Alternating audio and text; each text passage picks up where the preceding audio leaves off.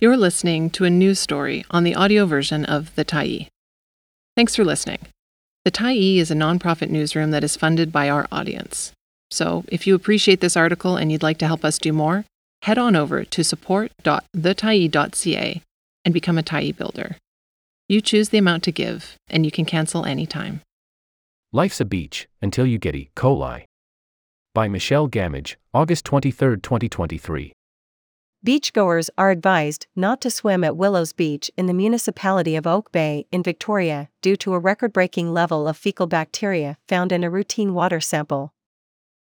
On Thursday, Island Health issued an advisory after an August 14 test found 4,400 enterococci bacteria present in a 100 milliliter water sample, about 3.5 ounces. An advisory can be issued if a test exceeds 70 enterococci per 100 milliliter sample, Island Health said in an email. The number blew the previous June 2016 record, 180 enterococci bacteria per 100 milliliter sample, out of the water. Island Health said the water may be unsafe for recreational water activities such as swimming, and that water contamination increases the risk of illness to the public. The hazard? Poop. How health authorities test the water. Health authorities in BC follow federal guidelines to check for water safety. Vancouver Coastal Health says it follows the Health Canada guideline on how to test for poop at popular swimming spots, published in February.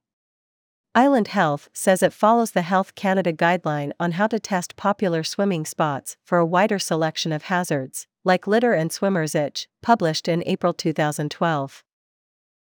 The guidelines outline how to test popular swimming spots for pathogens from sewage, wastewater from storm drains, stormwater runoff from agricultural or urban areas, wild or domesticated animals, and fecal shedding by swimmers. Tests check for viruses, bacteria, and parasitic protozoa, or single-celled organisms that can make you sick. The Fecal-Focused Health Canada guideline recommends testing for Enterococcus or E. coli because if these fecal bacteria are showing up in high numbers, there are likely other bacteria in the water that can negatively impact your health. Island Health says it tests saltwater beaches for Enterococcus, a bacteria found in the intestinal tract of warm-blooded animals, including humans, and Vancouver Coastal Health checks swimming waters for high levels of E. coli. High counts in Bowen Island, English Bay, False Creek. There are many ways swimming in contaminated water can affect your health. Vancouver Coastal Health told the Tyee that swimming in contaminated water can increase your risk of gastrointestinal illnesses and skin and eye infections.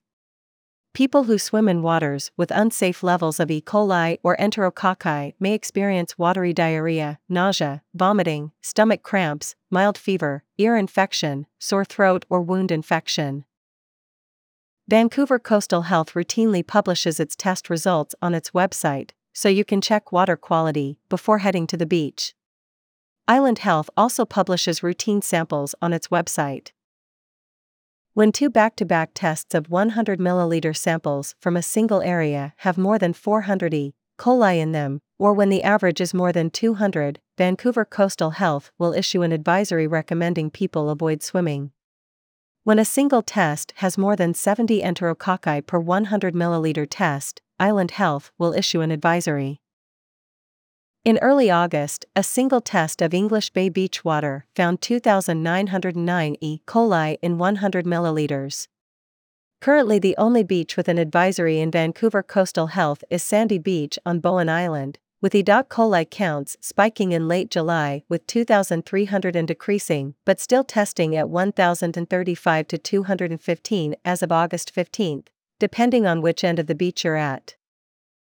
False Creek also had high counts of E. coli last week, with some parts of the inlet testing at 5,475 E. coli per 100 milliliters, which is pretty standard for the summer.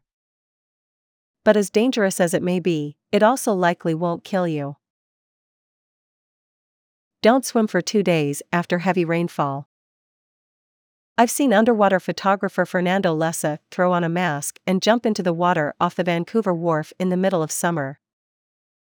The Thai caught up with Lessa by email earlier this summer while he was in Brazil to ask about how he navigates this potential workplace hazard. Lessa says he's aware of the contamination and works to calculate his own safety every time he's in the water. He avoids contaminated areas whenever possible, works to dive during cooler seasons when E. coli counts are lower, limits his exposure or the amount of time he spends underwater, and closely monitors his health.